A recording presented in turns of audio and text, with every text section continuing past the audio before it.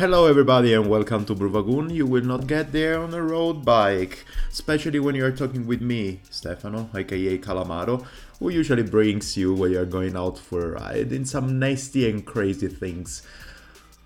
Well, not so nasty, not so crazy, because the passes are all open here in Switzerland and you really need to go there with your bike. The thing that can happen because they're just open, I think that most of the passes here in the Alps opened last Friday. And so you can still find their salty roads, a lot of sand, sharps, little stones and stuff like this. This was one of the reasons why this weekend that I went to Le Col de Croix in the Alpes Vaudoise, amazing place. I actually got some problem. Okay, first of all, it was on me because I actually found that the battery of my DA2 of my SRAM was already low on juice with not so much battery before I started, so I was a bit scared of that. And then I went up to Col de la Croix together with some friends, and then going down I get my first flat on my new bike. But do you really think that I'm here to talk to you about my adventures and bad lucks and stupid thing, goofy moves that I do on the road? No, yeah? For sure not. I'm here to tell you that the ride up to the Col de la Croix was amazing, and I'm here to tell you also that I've missed the Col du Pillon, that is straight after that, just because of these small technicals, and next time I have to go there. Only thing that I can tell you, these two climbs that I'm mentioning to you are part of a triple climb that actually gets together Col de la Croix, as I already said, Col du Pillon, as I already mentioned as well, plus Col de Moss. If you do these three things, you're doing really something that is really in the highlights of the Alpes Vaudoise. So if you want to come here and do this thing, give me a shout. And we will get there, probably on a road bike. Let's move on the other direction. My contacts, hello@calamaro.cc, that's my email, as usual. And then you can find me on Instagram, just write down calamarocc. All one word, Calamaro and double C at the end. It's pretty easy. Otherwise, read Calamaro is on Twitter, and the Calamaro CC is as well on the Facebook. And then you can find this podcast on Spreaker, Spotify, Apple Podcasts, Google Podcasts. Yes, these are the main ones. And then you can find anything else beside it where you like actually to listen to your podcast and your stuff. It's pretty easy. Let's move forward because we need to hit the interview of today. The interview of today is a bit of a different one from the other ones. Let me read you something first. After my days as a monk, I was left with a sour taste on lesson learned from that period of life. At that point, I adopted a more eremit lifestyle, choosing self-reflection and growth over social acceptance and the need to feel part of a scene or so-called friendship. Opting for a more lonely path to heal and internalize my thoughts and developing deeper relationship with those close to me. Yes, this is a first part of a desk, of a picture, of the guy that I'm going to interview in front of you right now, coming directly from his Instagram account. His name is Ari, and for the Instagram users lower than you crew, you can already understand a bit of the taste of his philosophy in life from that.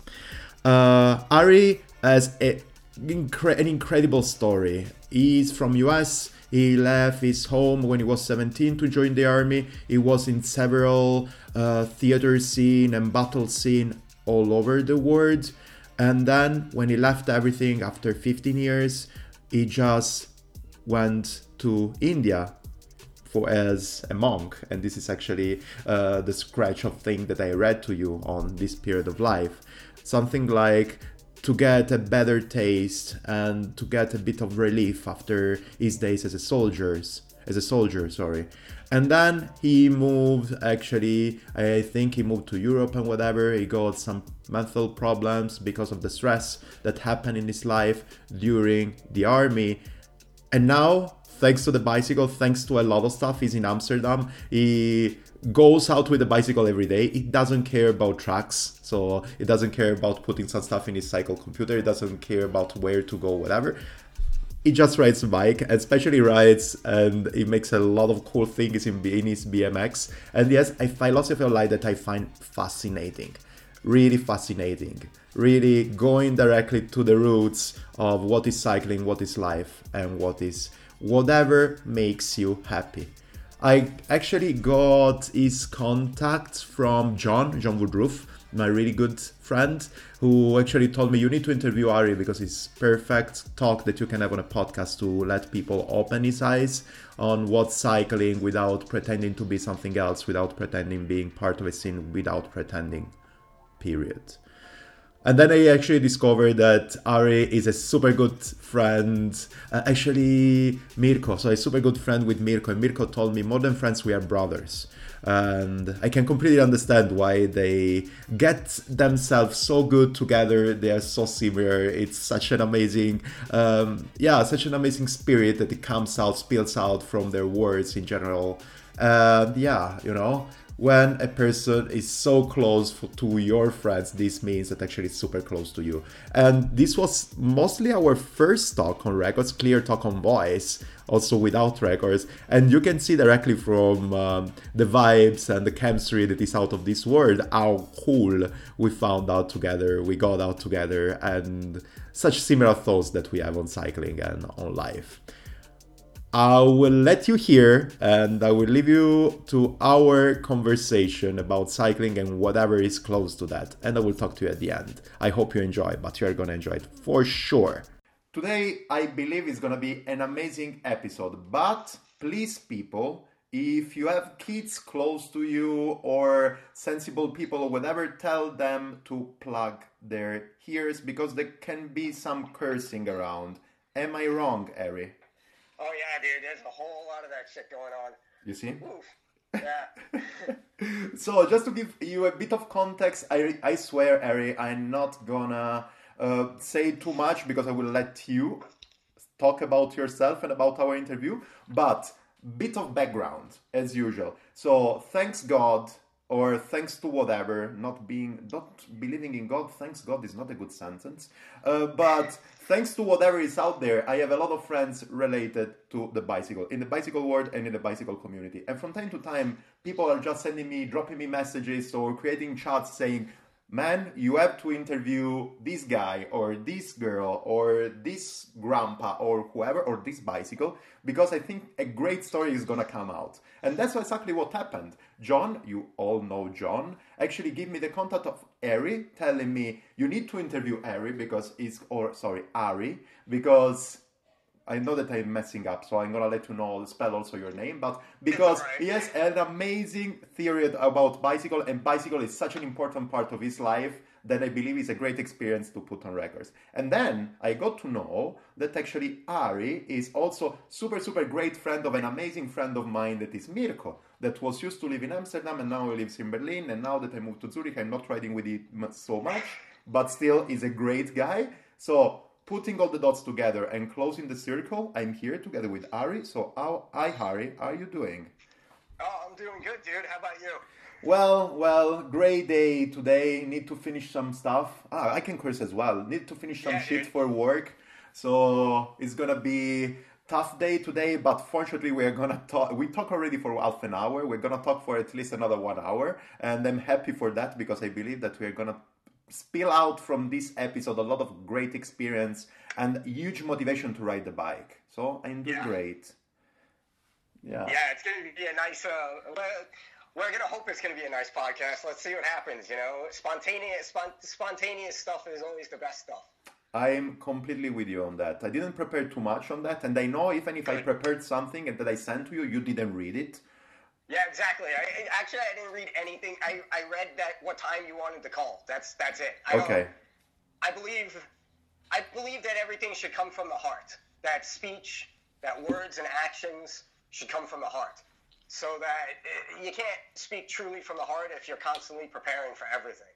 That's great. That's really the perfect status, and I believe that everybody out there already understood your spirit. So we can start with a short introduction of yourself, by yourself. So you can spell yourself, your name and surname, so I will not make any mess, and then you can start. Yeah. Well, I only give everybody my first name. I'm actually quite a private person. So Go with that. My name is Ari. I'm from Brooklyn.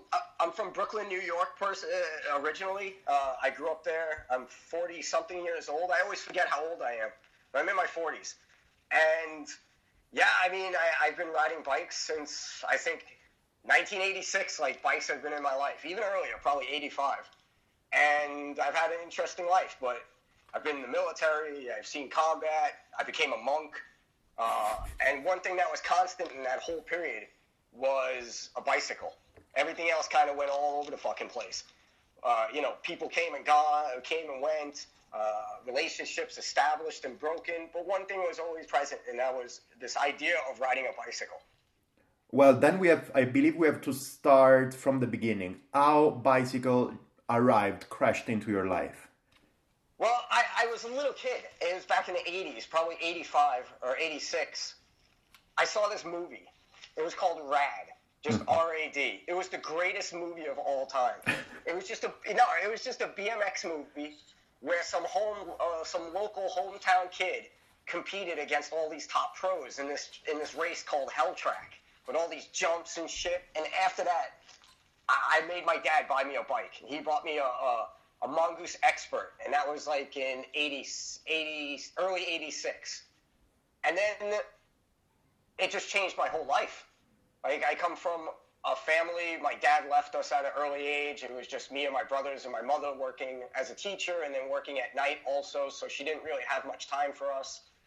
And this one thing that happened, this one avenue or this one outlet of expression of riding a bike. From there, I started meeting different people, and I started going to dirt jumping, to what we call trails in the BMX scene, and it just changed my whole life. I started traveling, I started racing, I became sponsored by a company.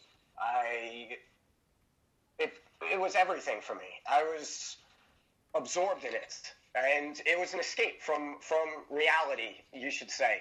And from that point, it made such an impact on me. And here it is, 30-something years later, I still ride a BMX bike at the dirt jumps. I still spend my free time when I'm not on my geared bikes or my fixed gear.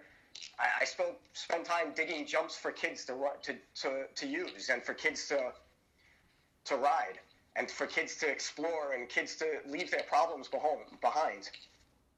Cool. That's really, really cool. So your first impact with cycling, it was with BMX. How is to ride BMX in Brooklyn, New York? I mean, we had dirt jumps. Uh-huh. We had dirt jumps. They were called Cherry Hill. They were basically there was a dirt lot with abandoned cars. So people buried the cars and made them jumps. Crazy. Yeah, and so what I would go to a bike shop every day. It was called Marine Park Bikes, and I would meet all these people. I would learn how to air out of a quarter pipe. I would learn how to jump, doubles to a gap jump. It was just amazing. I would cut school. I would keep my bike in the bushes at school, and during lunch, I would jump the fence and grab my bike and go ride. Like, as a little kid, at like 11, 12, I would cut school and just go ride my bike all the time. It really set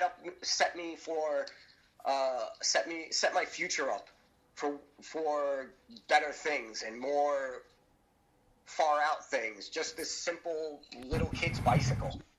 That's super cool. But so you got actually, because you were mentioning that you got sponsored and everything, you got into the pro world of BMX, or? No, I was a racer back then. Back then there was no it was just either you raced or you did freestyle, which was ramps. And so I was a racer. Okay. So I would travel around the United States racing. Okay. And I was sponsored by a company named Base Brooklyn. I don't know why they sponsored me. It wasn't like I was this powerhouse or I was winning a bunch of races. Not bad. I was just a little kid having fun. And I knew all the guys from there I grew up riding with them, I would say. Like, they influenced me. They took care of me. And to this day, they still influence me very greatly. I'm still in contact with all of them. And I still try to help represent what they taught me about BMX and about how close knit that scene is. It's a scene like no other scene in cycling. It's more close than road bikes. It's more close than cyclocross. It's the closest thing that you can get to family within a cycling scene because it's so small and it's so unique. Yeah. I can completely visualize it.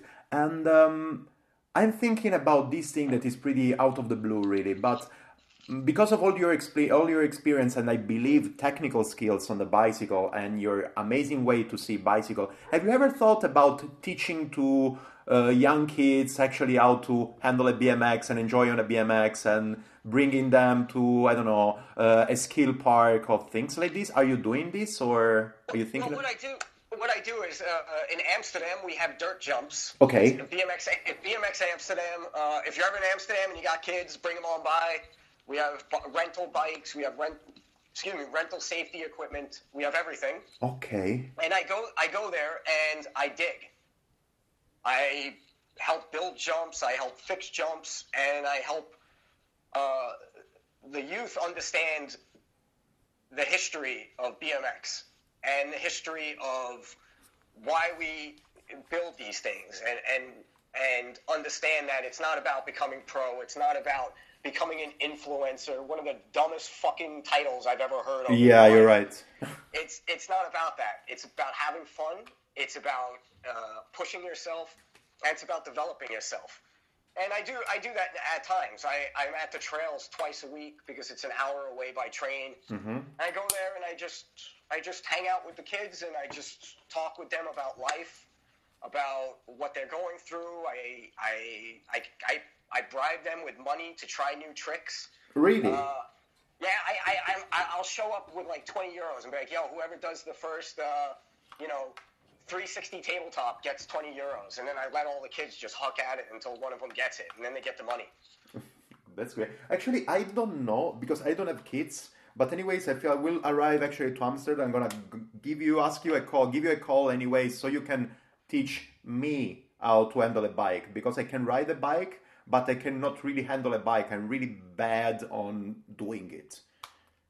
Well, that's the thing. That's the beauty of having a base of BMX. If you look at some of the greatest mountain bikers in the world, they all have a BMX background. Yeah. Brian Lopes, John Tomac, Tinka Juarez, all these old school MTB guys have a BMX background. It's a way of learning to handle the bike. Yes. In a way to manipulate it. In a way, and it translates over to riding road bikes or riding cyclocross or gravel. I mean, I see people ride bikes and they look ugly as fuck. Like they do. They look like they're miserable. They look like the bike is riding them, not them riding the bike. You are exactly sure. You are talking about me at the moment. Oh, I'm sorry. No. It's true. It's true. It's reality. It's reality. True. It's such an amazing base because you're learning. From that base, you're learning how to handle the bike, how to manipulate the bike around corners, how to jump over shit, you're learning to become confident on a bike. And a lot of people nowadays, they don't have that base. You know, they just jump on road bikes or jump on gravel bikes, and their style looks like shit. Like they look like robots riding around, like people on Oma bikes, you know, super uncomfortable and super jittery and not fluent. And the style that they have doesn't look fluid. It doesn't look like they're surfing. If you look at surfing is a very fluid motion. If you look at BMX riders riding dirt jumps, it's a very fluid motion where it's just each motion leads into the next motion, which creates a rhythm. And you see a lot of cyclists, they lack this. Mm. Do you think I can learn it also if I am 38 years old? Yeah, why not? I mean, you learn how to do a podcast. Uh-huh. Yeah. It's true. I mean, anything. Yeah, it's true. I mean, 2 days you can learn exactly how to ride a BMX bike. People think it's just a little kid's bike, but how much radness it brings is immeasurable. It gives you opportunities to do things that geared bikes will not let you do. Cool. It sounds like I found my teacher. Thank you, man. Thanks for offering it. Well, come and visit, and we'll have some fun. For sure. Yeah, for sure. Or yeah, we can find also if you are coming here, we can find actually some dirt jumps also as well, or we can build it. Yeah, best. Well, that's the thing. That's what BMX teaches you. It teaches you how to create. Yeah. Nowadays in society in general, people are so fucking what's the word? Used to getting everything given to them. Yeah. They're not used to creating their own places to have fun. They're used to everything be given to them. And it hampers your growth as a person, and it hampers your growth as a cyclist to ride the same, the Amsterdam, the famous hoop, Ronda hoop or whatever they call it. I've never ridden it in my life. I think it's so stupid. Okay. To just go in circles nonstop. Yeah. And so this idea of creating your own happy land, your own fun park, your own amusement park, it actually teaches a lot about life itself. Yeah, if you want to get something really fun and really unique, build it yourself. Exactly. Create it yourself. If you want to create a scene, you create it yourself. You want to create a podcast, you create it yourself. Yeah. You don't depend on anyone else to do it for you. You just do it yourself. Yes, and do it as best it is for you. And then if somebody likes you or doesn't like you, who cares? Yeah. Yeah, I like the point. Even if you see people within the cycling industry, everybody tries to be like everybody else. Okay. If you go, I'll use Rafa for example, because I think, I don't know. I mean, I think most people that are involved in the RCCs are a bunch of douchebags, most of them. Okay. I told you, I'm opinionated. I think most of them think they're much better than what they really are. Okay. On bicycles. Yeah. But if you go there, you see and you look at their bikes and you look, it's nothing original. It's the same E-taps, the same NV stuff. Everything looks the same because nobody has any individuality involved. That's what cycling's missing, individuality. Yeah. I can completely see the point. Yeah, it's true. It looks like at the moment the bicycle industry is pushing everywhere the same thing. And if you are not into this loop, so if you are not keen into that or you are not doing something similar to that, you are out. So right now all roads and off-roads as well are full of black bicycle all the same. Yeah, I mean, my all-road looks like a fucking piece of shit. I mean, it's a custom frame. It's probably the best bike I have. Half of it's rusted. The other half is spray painted by a rattle can. It just looks completely destroyed. I was on a ride last year, and some guy asked me if he thought my bike would make it to the end. That's how bad it looks. It's just it's brutal because I ride it a lot.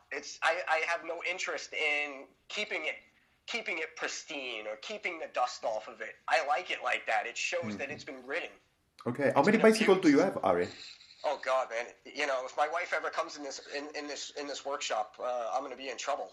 I have I think 3 BMXs, one all-road, 2 track bikes, 2 mountain bikes that are in pieces, a couple track bikes. I have a touring bike. I have too much shit. Actually, looking around, I'm like, fuck. But can you rate all of them? Yeah, well, that's why I'm able to ride. I feel that's why I'm able to ride every day. Yeah. Because I do have so much stuff to ride that it doesn't get boring for me. Yeah. You have a road bike, you're so limited. You have one bike. I'm not advocating for people to buy 1,000 bikes. I'm just saying, for me personally, because of my situation, it helps. It works for me because every day I can pick a new bike and go have fun. And cycling remains fresh. It remains creative. It remains interesting. It remains a passion because it's not the same shit every day. Yeah, the same loop for training, the same intervals, the same thing. Training. Oh God, I hate when people say training. Yeah. No, motherfucker, you're just riding a bike. Yes. Yeah, but there is also the training part. I don't know. I know that you're a friend with John, and John likes to say that training is for people without talent. I can agree with that. I can agree also with people, worrying about I want an E-tap because, those cables add like 20 grams. Bitch, ride your bike more. Yeah. Like if you're worried about 20 grams, then that means you have zero confidence in your capabilities to ride a bicycle. Yeah. That you need every little advantage to be able to keep up with a group ride.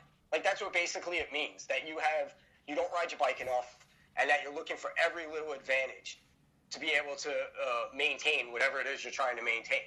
Like it's a status thing. Yeah. And I agree. I hate when people call it training. You're not training. You're just riding a damn bike.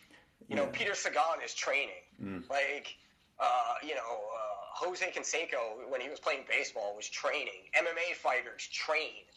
You're just a dude that does a coffee ride on Sundays. That ain't training. Come on. Okay.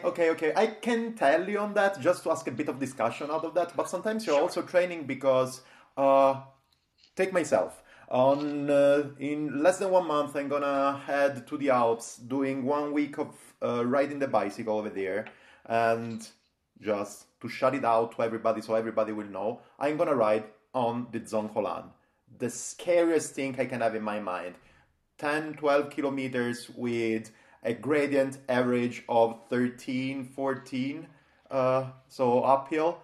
And I'm super scared. What I do, I usually do my climb repeats here, something like my interval trainings, in order to have the legs not to suffer too much. For sure, I'm not training to be the first and to take the KOM or whatever. I don't care about numbers. I don't like numbers. But just not to arrive on top of the Dzongkholan and cannot appreciate what's there around because I'm completely wasted. That's also training. But that's the beauty of it. The beauty of it is getting wasted. The beauty of it is the difficulty to make the climb. The beauty of it is the mental fortitude it takes to push on when things don't go right. That's the beauty of it in my mind. The beauty of it is not necessarily the views on top. The beauty is the path to get to the top. Okay. Like all the obstacles one has to overcome mentally, physically, emotionally, spiritually. Like to me, that's a more beauty. How much do people really appreciate the views? All they do is make a picture with their bike. They ruin a perfect view with a picture of a stupid bike. Like, to me, that's the beauty aspect. The fact that you can push yourself and overcome these things to make it to the top. It's like a metaphor for life in general. Like, we're so focused on what we'll do when we get to the top that we forget about the path to get there. And that's where we fuck up in life. That's where we fuck up on the bike, and that's where we fuck up in life, is that we forget the beauty of the past. When I was a monk, an old sadhu an old saintly man told me in Varshana, India. Mm-hmm. He said, I was living on his floor for 4 days, and he said to me, when you see the sunset, what do you see? And I said, well, Baba, I see the beauty of the sun.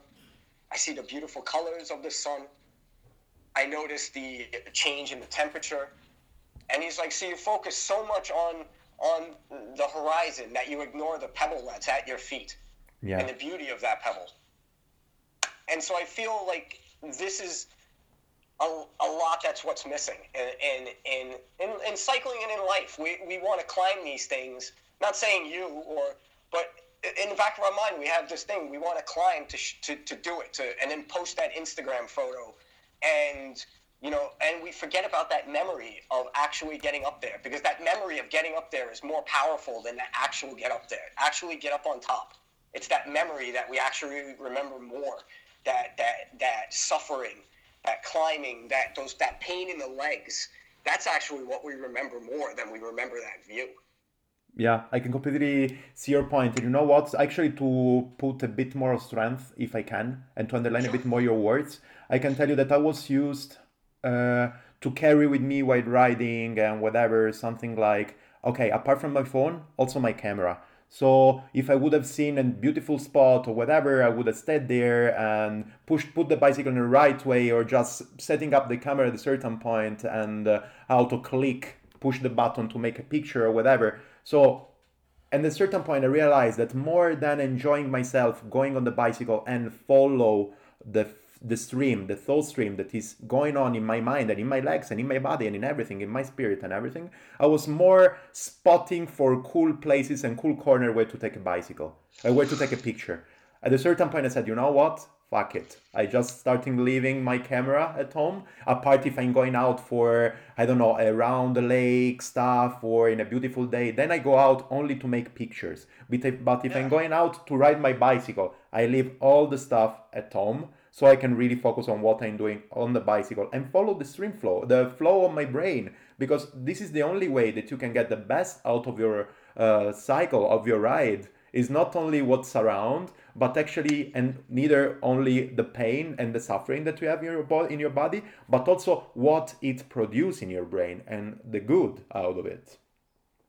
Yeah, no, see, that's the thing. I agree with that fully. I agree that this is, like, I feel that there's two aspects of cycling. Just like I feel there's two aspects of most sports. There's two aspects of BMX. There's two aspects of surfing. You have, the people you have one group of people that are interested in becoming famous off of it, of, using it as self-promotion, things to this nature. And then you have the other, which are like the soul surfers. The dudes that just go out, just when nobody's looking, just to go and ride, just to go and surf. And you see that in the long run, the soul surfers are the ones that stay. And the ones that use it for self-promotion and things like that, they come and go with the tide. They jump on the trends and bandwagons because it's just nothing more than a means for them to be interesting. But really, in reality, nobody outside cycling gives a fuck what you climb or how many kilometers you do, or like nobody cares outside of cycling. It's just like running. I do ultra runs also. Okay. I do a lot of long distance running, and I realized at one point nobody gave a fuck how many kilometers I ran. Like really, like I ran from my house to Amsterdam. It's 51 kilometers. And nobody, like, I posted it and I was like, yeah, man, people will really be stoked on this. And really, like, nobody really gave a fuck outside of that little scene. People were like, oh, that's cool. Why would you do something like that? So it's all, we have to develop passion for something that we do. We have to develop a reason to keep doing it. Instead, and if not, we'll just move on to the next thing that comes along that we think is cool. And we see it all the time in cycling. Okay. We see it from people, hardcore roadies. Nothing makes me laugh more when I hear people talking about watts. Like we have people that go from being a hardcore roadie to all of a sudden they're gravel to all of a sudden the big new thing now is MTBs. Everybody wants an MTB. Like, because you could say it's evolution, but I say it isn't. I say it's just jumping on to the next big thing instead of just doing what the heart tells you. Like, I don't know. I like I said, like I told you earlier, I'm more of a guy that stays to himself. I don't talk to many people. Yeah. I ride 95% of the time. I'm by myself. I ride hours and hours alone I use my bike as a means for spiritual nourishment, mental nourishment, emotional nourishment.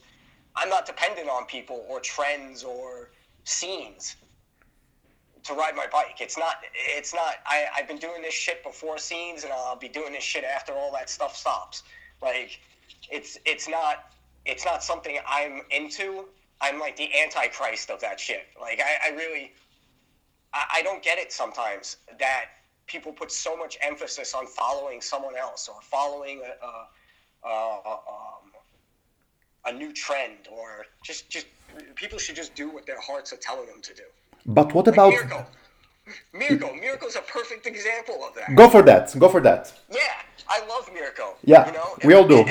If I was a gay man, Mirko would be my guy. Okay. I love Mirko. Like, Mirko is amazing. Yeah. And to see the transformation of somebody like Mirko, who is so deep into the RCC and so deep into the road cycling scene, and see that transformation of him becoming a dude that just wants to go out and have fun now, and is amazing.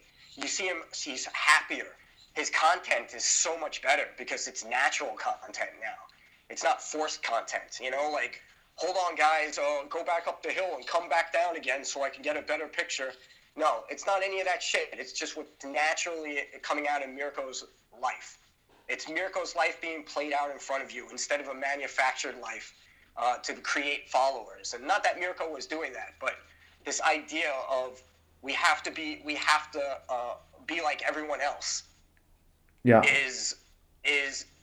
Is ridiculous. And I see a person like Mirko who now is doing his own thing and who's now super stoked on cycling and growing emotionally and growing, you know, intellectually and growing and continually to grow.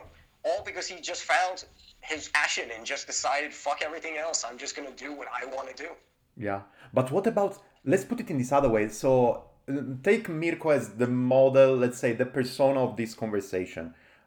In order to get there, in order for Mirko to move from the RCC fanboy, so I remember that actually Mirko was telling me that he was actually taking care a lot on how many miles he was riding, the fast, what to eat and everything. Still a bit of sensibility on eating, a lot of sensibility on eating, he still have it, but in a different way. So from starting from there, everything focused on the performance, let's say, to arrive to fuck performance, fuck watts, who cares about numbers. The most important thing is to have fun and develop yourself as a human being.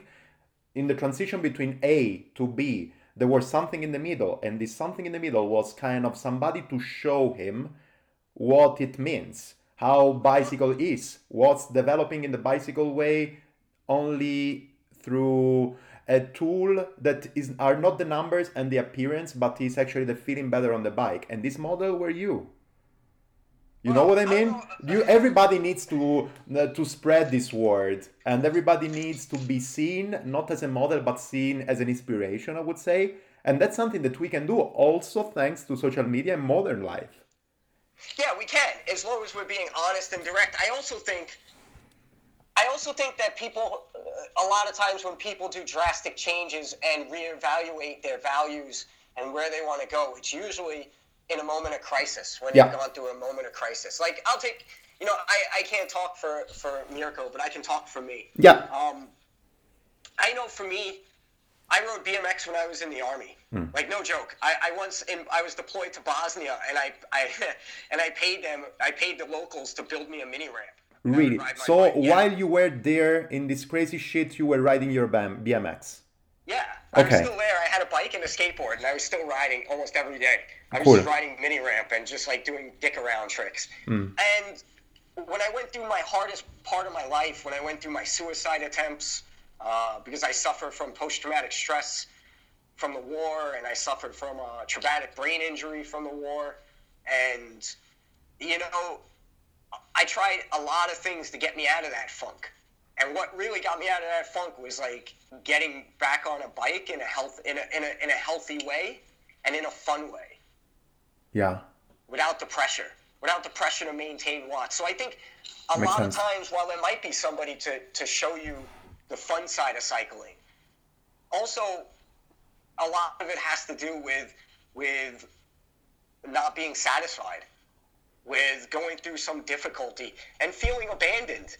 Like from these things. By abandon, I mean, you know, everybody loves you when you're there at every Sunday ride, but when you're sick as fuck, or when you're going through surgeries or going through health issues, and nobody bothers to show up to even care about you. Like, it shows you like how shallow it actually is in life. Like, whether it's cycling, whether it's like baseball, basketball, bridge, bingo, whatever the fuck you're into.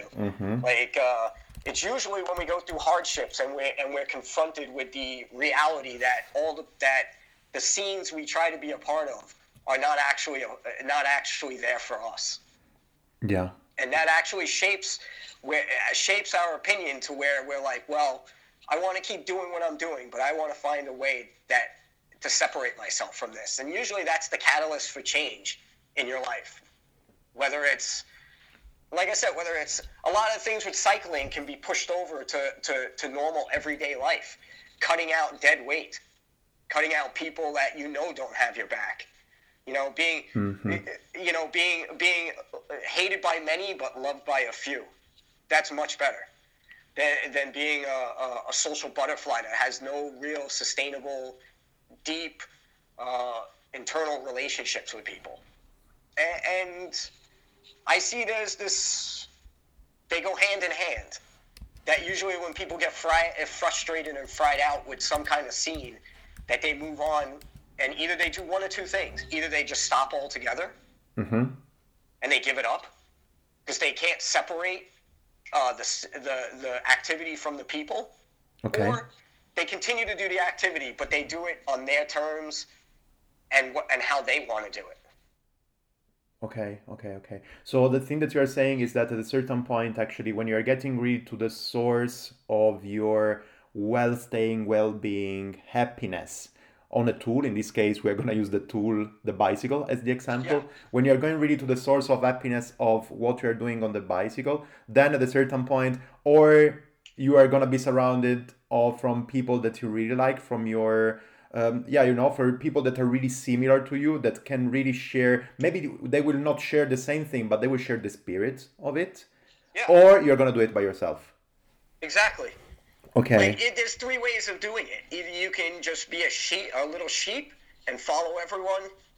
You can take inspiration from older people that have moved on and are doing things on their term, or you can just burn the whole fucking industry to the ground and just do your own thing. Yes, and you know what I think? That I believe that at a certain point when you get really, if you are, obviously, you need to be also profound to do it. Yeah, so you need also to think about this thing. You're not doing things superficially, for sure, if you arrive in that point. But if you arrive at the point that you really can understand the source of it, and you start doing things on your own way, if you're a social person, if you like staying with other people, and if this is the thing that makes you feel better, you're gonna find people similar to you, sharing the same spirit and having the real fun on the bike. Because if you're just following the other crews and the other people that are doing stuff differently than what you feel, okay, you can adapt, but you will never be the perfect way. Happy on that. Well, the thing is,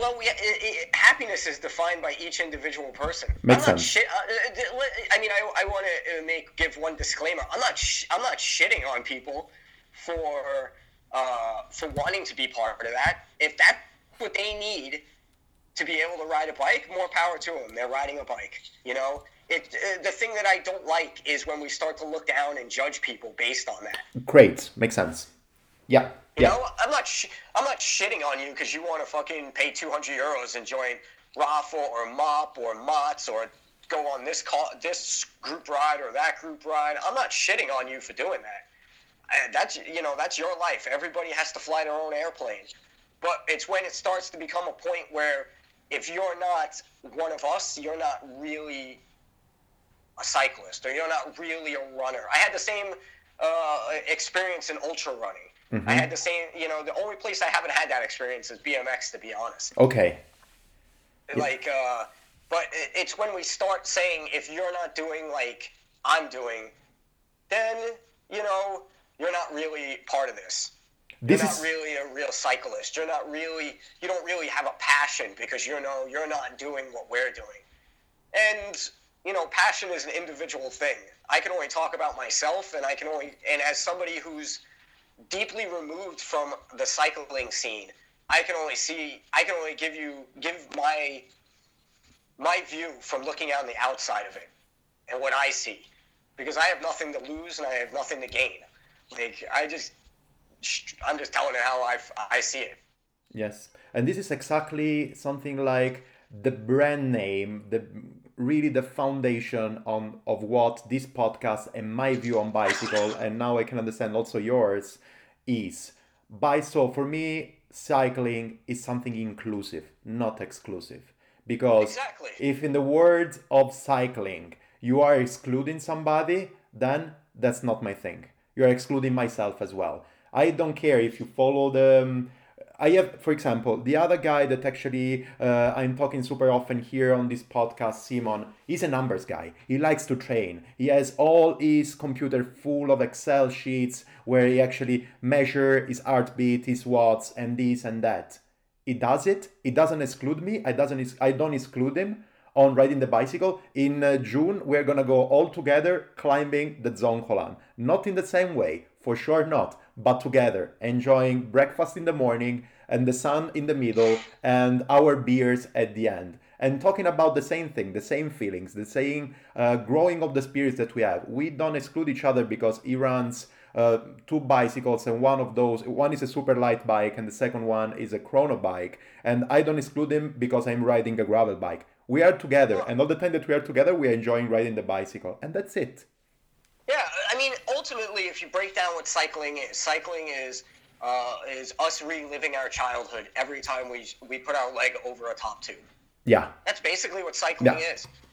We lose focus of that, but that's ultimately what cycling is.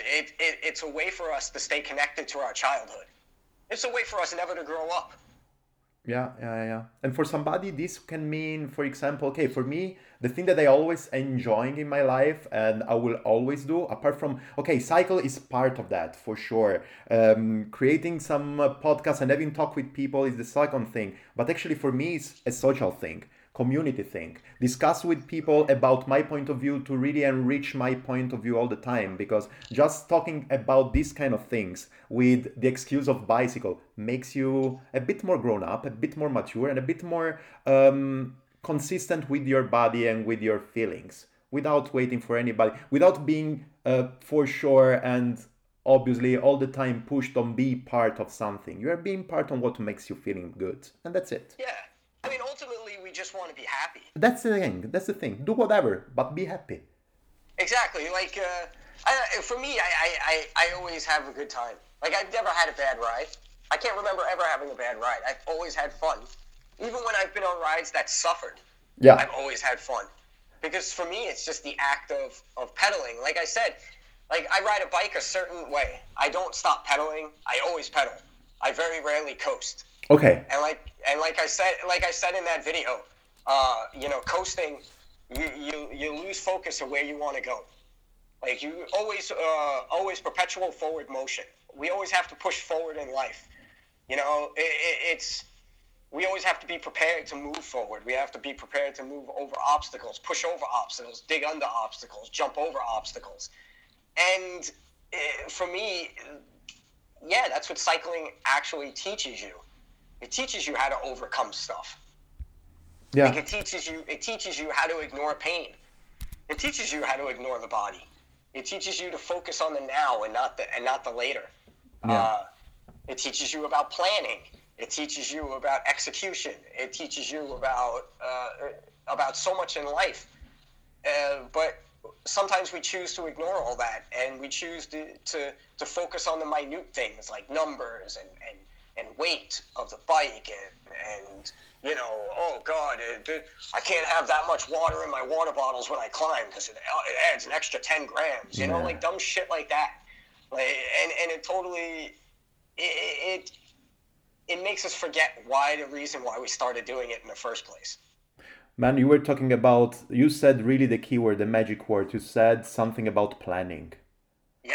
I know from people, so somebody told somebody else that at the end told to a little bird that told me that you have some crazy cool ideas about planning, and I want to know more about that, and I think that everybody out there wants to know more about that. Well, I mean, okay, so here's my background a little bit more. Yeah. I joined the military at 17, right? Like, I was 17. Damn it, 17? Can you do it in US? Well, I mean, originally how it started was I was horrible at school. Uh-huh. Like, I was a fucked up kid. Like, I would go to school on acid. I'd take some LSD and go to school, or I just wouldn't show up. I would ask to go to the bathroom and then never come back to class again. I was just horrible, dude. And one day I came home from school and there was like an army recruiter sitting at my kitchen table. And I was like, yo, who's this dude? To my dad. Because my mom threw me out of the house and I moved in with my father. And my dad was like, yo, this guy is here for you. And I was like, no, I'm not joining the army. Fuck you. And then my dad said, "No, you don't understand. You're 17. I can sign the paperwork for you." And he did. He signed the paperwork. And then I said, "Well, I'm not going." And then he took my shit and threw it out in the street. And he said, "Look, if you don't go to the Army, you need to find a new place to live." So there I was at 17, and okay. I grew up in the Army. That's why I think I'm so blunt, is because that's the life I grew up in. Why most people were, getting their dicks wet and going to parties, and I was deployed to foreign countries and combat zones. Yeah. At a very young age. And one of the things I learned was, so my whole life is based on basically this experience of 15 years of being in the military and achieving a high rank. At one point, I was a sergeant first. Yes, I was a sergeant. I was in charge of a lot of people. And, part of that is planning training, planning schedules, like things like that. And one of the training philosophies I came up with the planning philosophies was the what if, the oh shit, and the I'm fucked phases of planning. Okay. Phases of planning. And this is the scale, right? What if, and which one was the second? Oh fuck, and no. Oh fuck is when shit just gone like to hell. Oh shit. The what if is the beginning. You can look at it as, you can even break it down into 90 days, into 30 days is the what if. 60 days or 90 days is the oh shit, and 180 days is the I'm fucked. If you plan your life according to these three phases of planning, your life will never go wrong. Like, everything will work out good. Can you give me an example on that? An example is, I can give a military example. Let's go for it. I was preferring a bicycle example, but let's go for bicycle. The military. Yeah, better. Okay, like you're going to the Alps. Yeah. Right? You're going to ride your bike.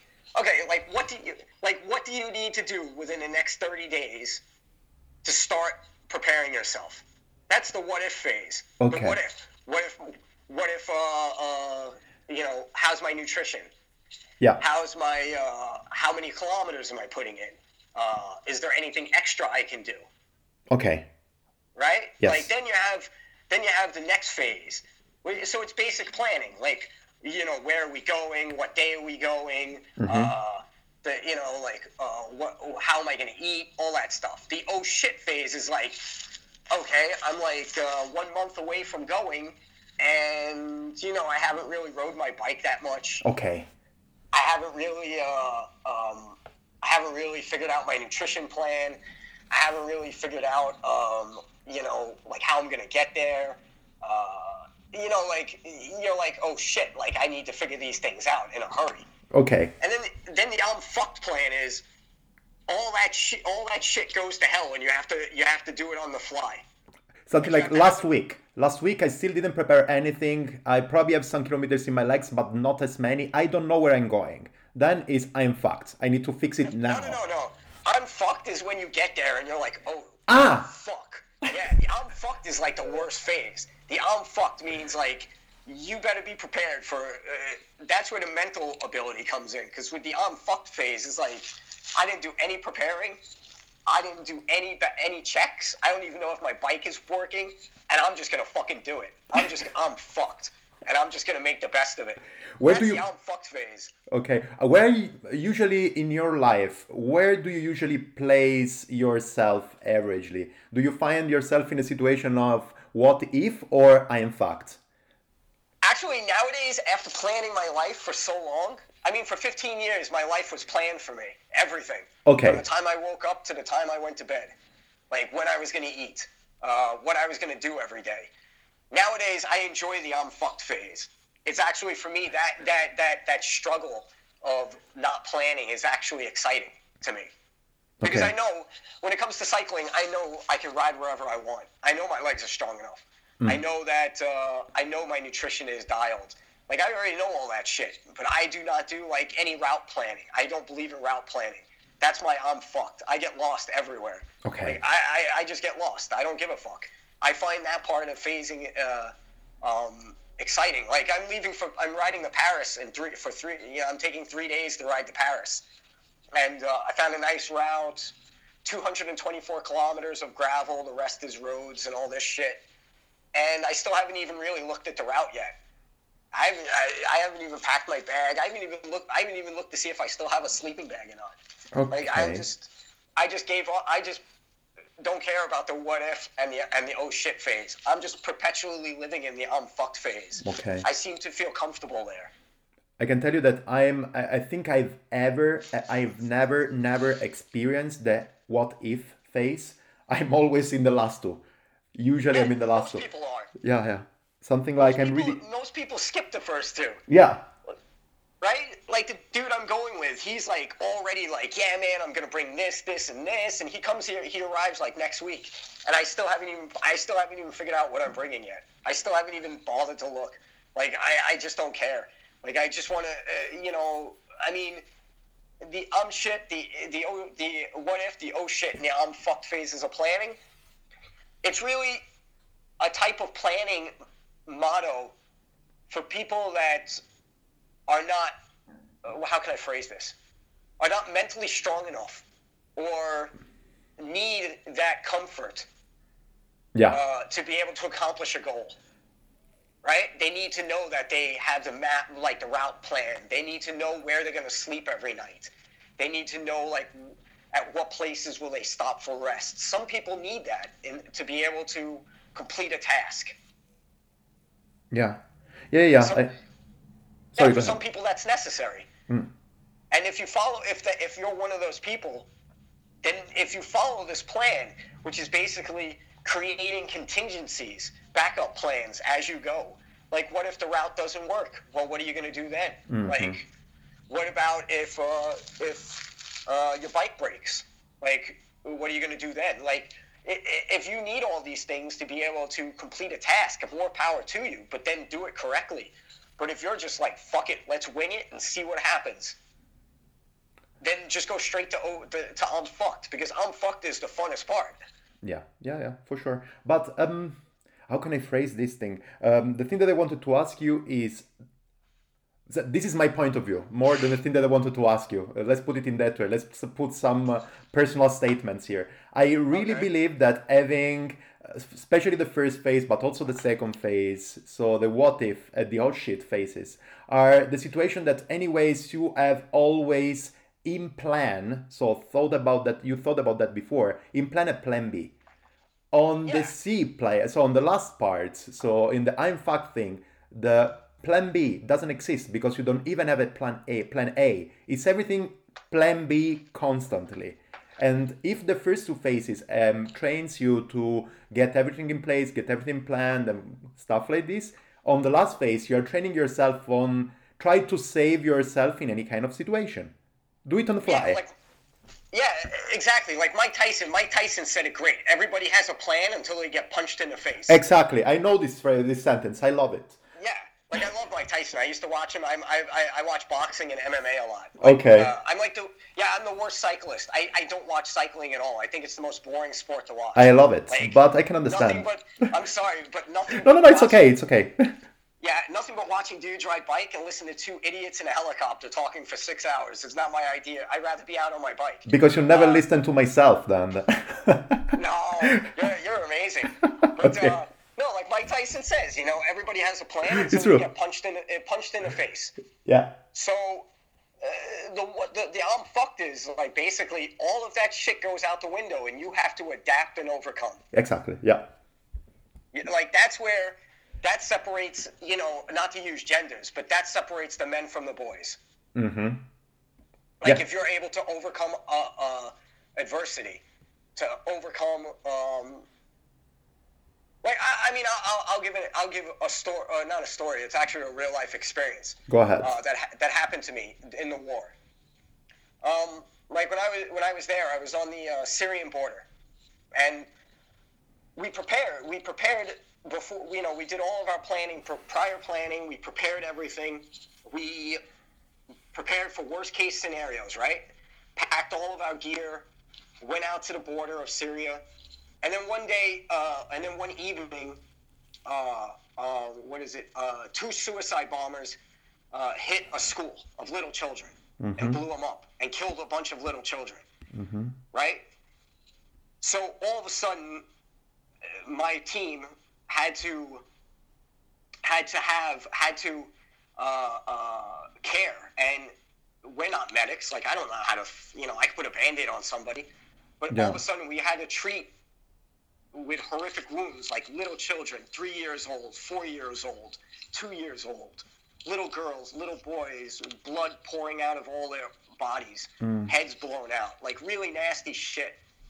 And so all the planning we did, the what if and the oh shit, that was none of that was able to work. And so we had to adapt and overcome the situation to be able to save lives. Yeah. That's what the I'm fucked phase is. The I'm fucked phase is when you're faced with adversity, you're faced with difficulty, you're faced with insurmountable odds. How do you push past that to accomplish what you're trying to accomplish? How do you take that moment and instead of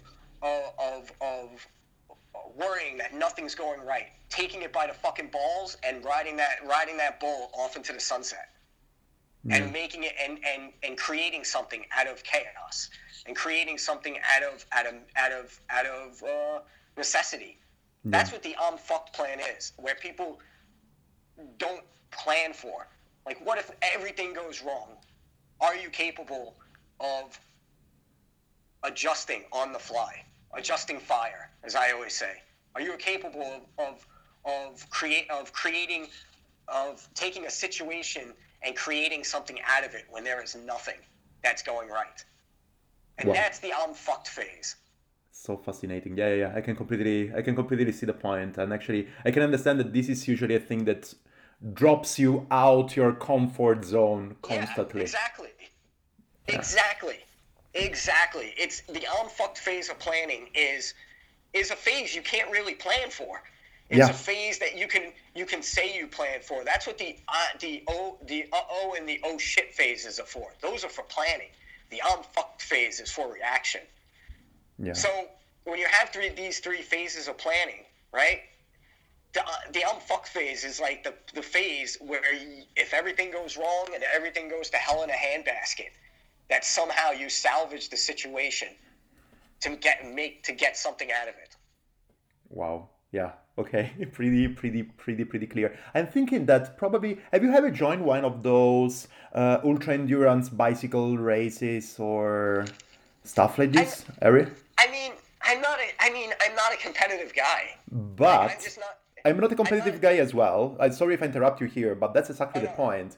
I'm not a competitive guy as well. You are not a competitive guy as well. But I don't have any kind of this state of mind where I can prove myself, or I can prove people out there, or I can just do something that is everything related to planning, like a transcontinental race, for example, and do it on purpose on the I'm fucked phase.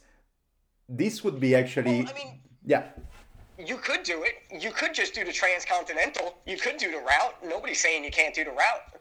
You can do the route by yourself. You don't need you don't need to have a race to do things. That's the life I live. I don't need these things to do these things. I can just do them on my own. I don't need. I don't. You know, to me, I like more the idea of just doing it on my own. Okay. Without like, would I do an endurance race? Maybe not. I don't know. I mean, I do ultra running and I don't even race that, and I've already ran I've already ran a 100-kilometer. I've run a couple 50s, like, and I just do it in my backyard just to do it. Okay. No, because I'm just thinking about it. This could be the perfect story to tell. That's why you're thinking about your enjoyment in bicycle and whatever, and thinking about from the perspective of this would be an amazing story to tell. Not planning, not doing, just feeling your body and feeling your brain and what it says, and say, okay, I'm gonna start doing this. I'm gonna stop here. Maybe not. Maybe there. Maybe not. I don't care. Yeah. Or just scratch from the race. Who cares? Just this kind of thing. Taking a place where usually everything must be prepared to be perfectly working and do it in the other way around. And the perfect story to tell is that. Like fun. That actually would sound fun, just to not prep anything and just fucking go out there and see what happens. That actually, I mean, that's how I do things. Yeah. Like that's like I never make a route. I've never made a route in my life. Ah. Like I just get on my bike and wherever it takes me is wherever it takes me. Okay. Like I don't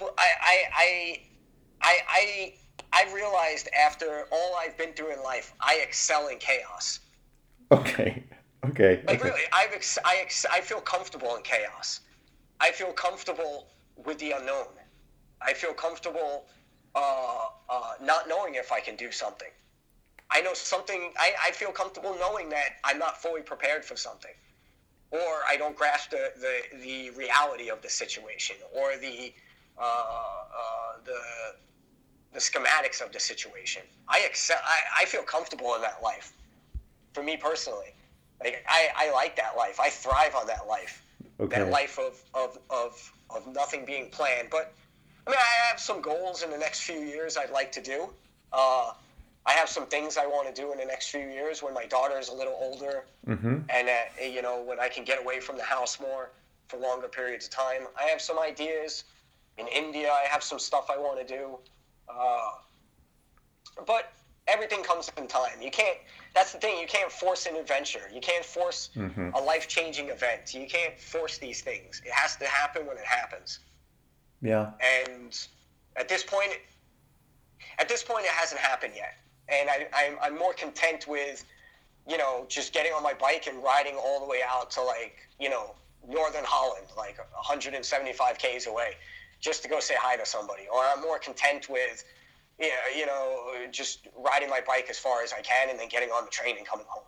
Like I'm more content with that style of chaos, of not knowing where anything is, and not knowing where any routes are, or not knowing even where home is, and just finding your way home.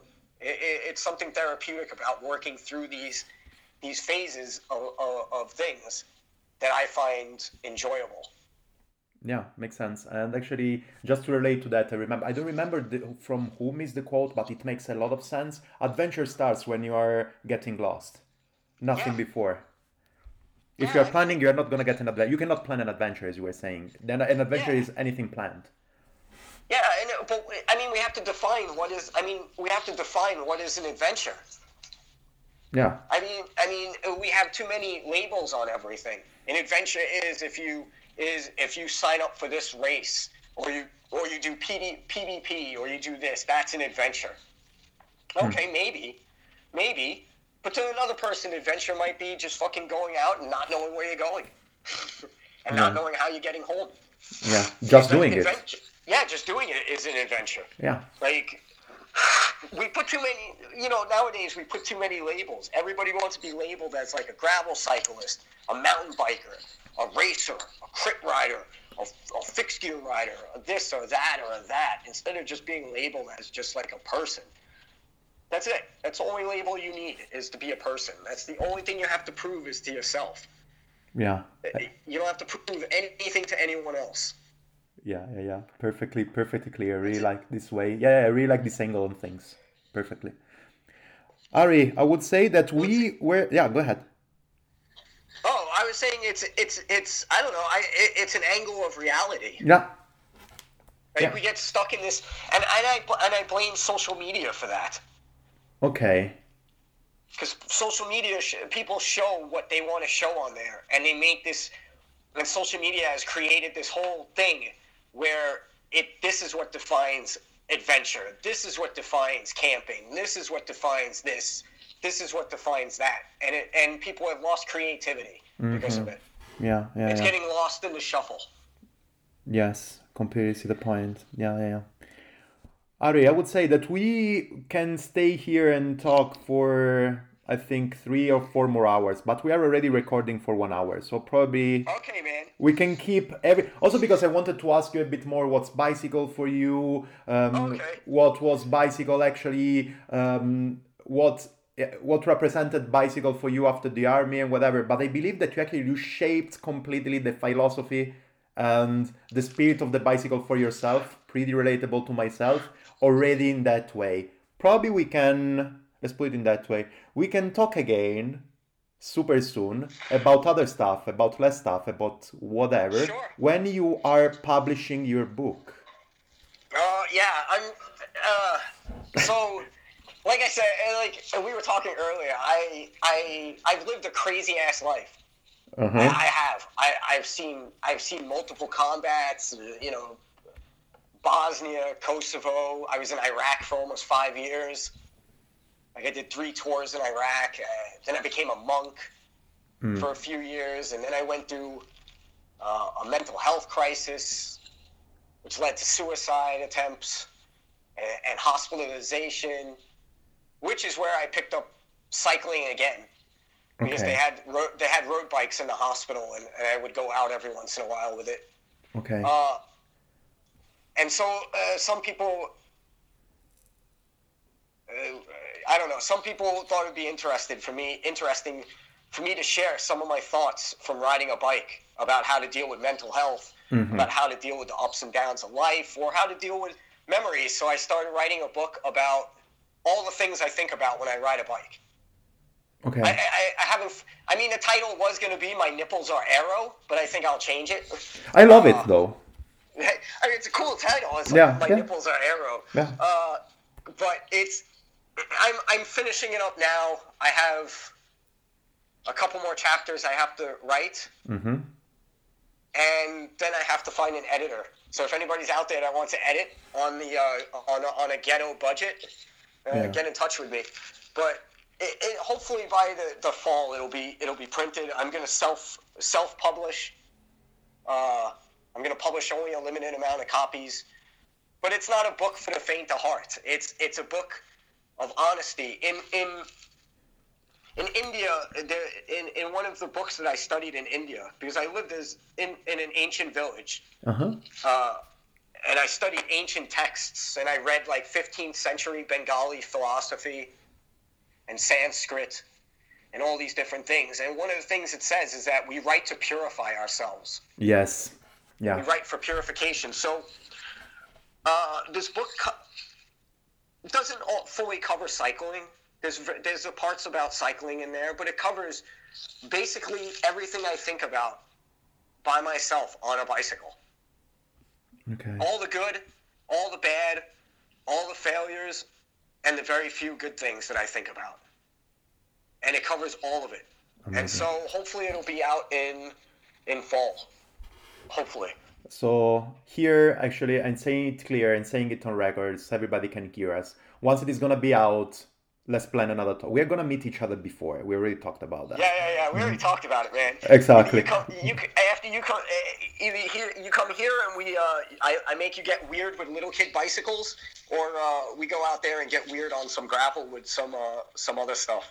Perfect. You know. But I mean- in fall, when everything is gonna be ready, I want you back on my records. Well, I'll send you a copy, and if you read it and you like it, then we can. If you want to talk again, we can. I don't want to. It's actually a scary thing to write a book. Excuse me. No worries. Based on internal dialogue, Okay. because you're revealing the most intimate aspects of your life. It's not like I'm writing a book about. I rode my bike to Paris, and Yeah. I saw this town, and I saw this village. You know, I'm talking about how the things on the bike that I think about on the bike that have affected me, the relationship with my family. One thing in the book one section was about how during all my years in war, my family never wrote me one letter Wow. to see how I was. What? Okay. Yeah, like that's one thing. So it's a book that goes deep into the things that have formed the person that is now here. Yeah. The experiences that and how I've looked at them differently now that I'm older and now that I've experienced other things in life. That's super So- cool. That's really super cool, Ari. All right, man. Man, I have to say goodbye because all my batteries are dying. But All right. it All was right, a dude. Well, it was good a talking really to you. really great pleasure to talk with you, and we are gonna meet soon. Hope I didn't piss off too many people. You know what, man? Who cares? Yeah, exactly. I don't give a fuck. I'm never going to be cyclist of the year, so I think the idea that I'm going to ever have a bunch of friends is kind of out the window. So yeah. So if I pissed you off, hey man, better be pissed off than pissed on.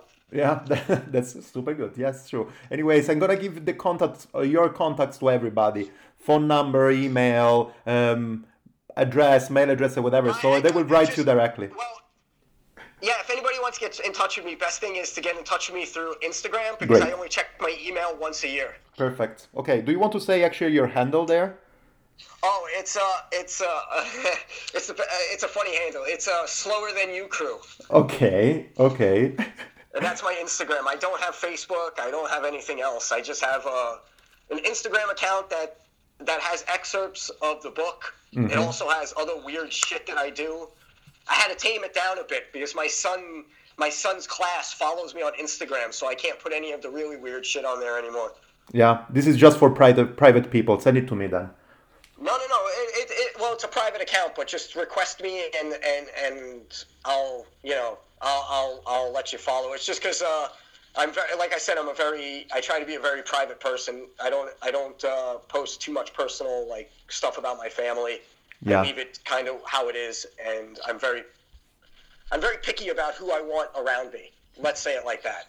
makes sense. Makes sense. Cool, Ari. I will talk to you super soon then, and have a nice day. All right, brother. Thank you very much. Ciao, ciao. And thanks, Ari. It was really an opener. How do you say that? An eye opener. An eye opener. It was really an eye opener, this conversation with you. I'm already kind of doing it. Something like don't caring about stuff so much, don't caring about putting some solid miles on my Strava, don't caring anymore about switching on Strava sometimes. Taking picture of every corner or whatever, just doing it when you feel to do it. When you really can say, okay, this is a thing that I want to remember, stop it and take a picture, and no cares about PRs, KOMs and stuff. Or on the other side, if you feel one day not to go out with a bicycle to discover or do performance or training, or how do you want to call it, and you want just to go out, be out and taking some picture, then this would be a picture ride. And just that, do whatever you want, do whatever makes you happy, on the bicycle, off the bicycle, whatever. This is the only thing that I can tell to everybody. This is already my philosophy since ages, I believe. Not feeling pressure on what is out there, just do what makes you happy.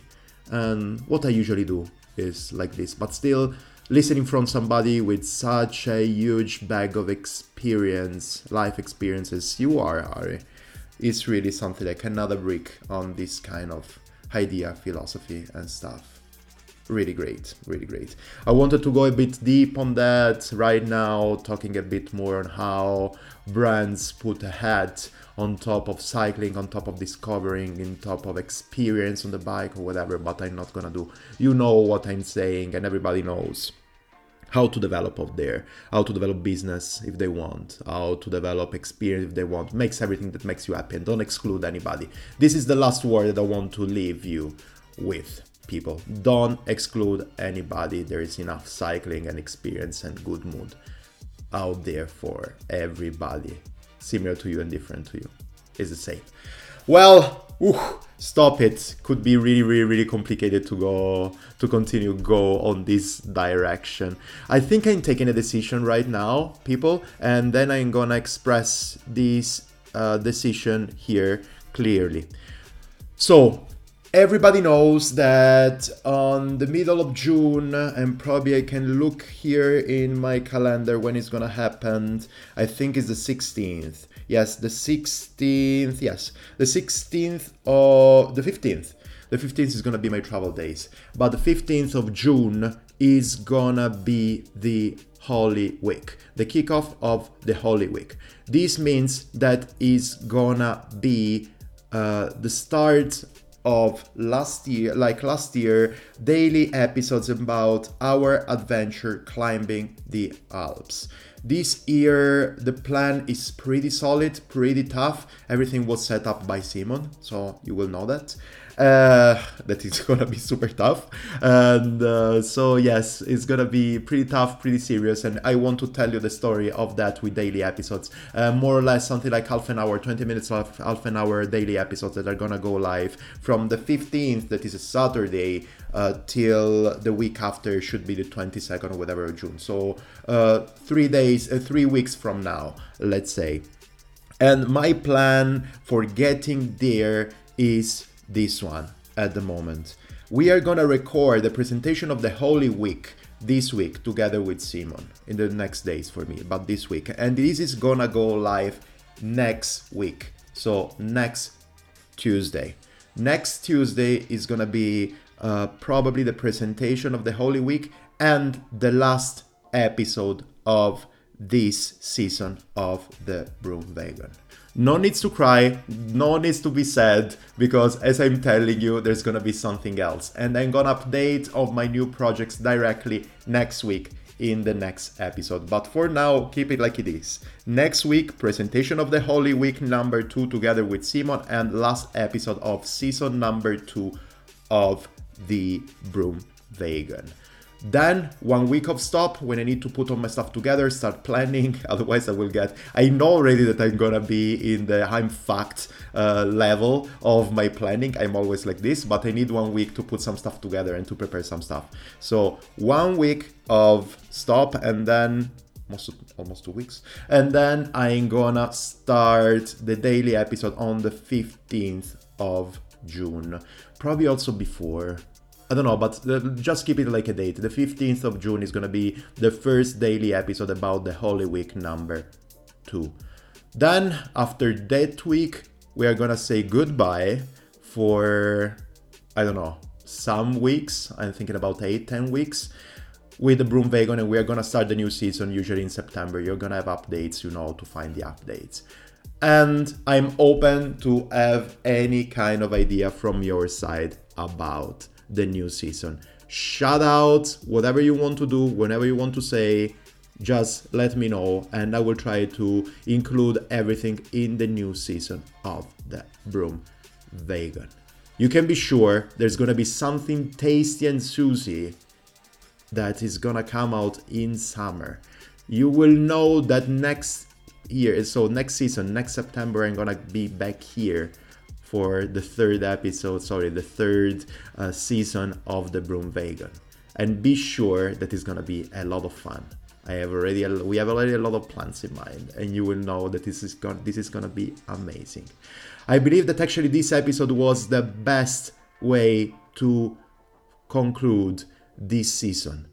Everything, because next week is gonna be a presentation of the Holy Week and blah blah blah, but really closing the interview session with Ari was a thing that made me happy when I thought about that, and makes me super happy right now, because bicycle is really the experience and being better person. That's something that bicycle is a tool that helps you do that.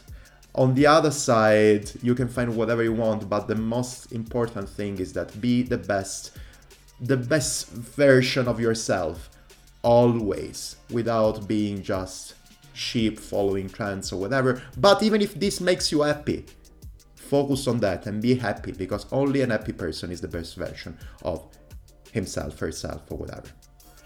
Going to the conclusion, I was talking about feedback, I was talking about questions, I was talking about whatever. Send them to me on my social media, on my contacts, on my whatever. hello@calamaro.cc, that's my email. And then CalamaroCC, CalamaroCC on Instagram. Read Calamaro on Twitter. CalamaroCC on Facebook. And then you will find this podcast on Spotify, Spreaker, Apple Podcasts and Google Podcasts. Wherever you're listening to some podcast is there. And you will always find some good things and good vibes to listen to your stuff. You can also start listening all the episodes. They are still there. They're almost 100. They're super fine. Really, really super fine. For now, I will tell you bye. Because before I forget, thanks again to 3T that is giving me a lot of great... Oh, it's so difficult to say this thing, and probably I'm gonna keep the emotional part by the last episode of the season. But the thing is that a new bike unlocks you a lot of good vibes and amazing adventures. So thanks 3T for that. For now, I want just to say goodbye to everybody. I will talk to you next week. Ciao.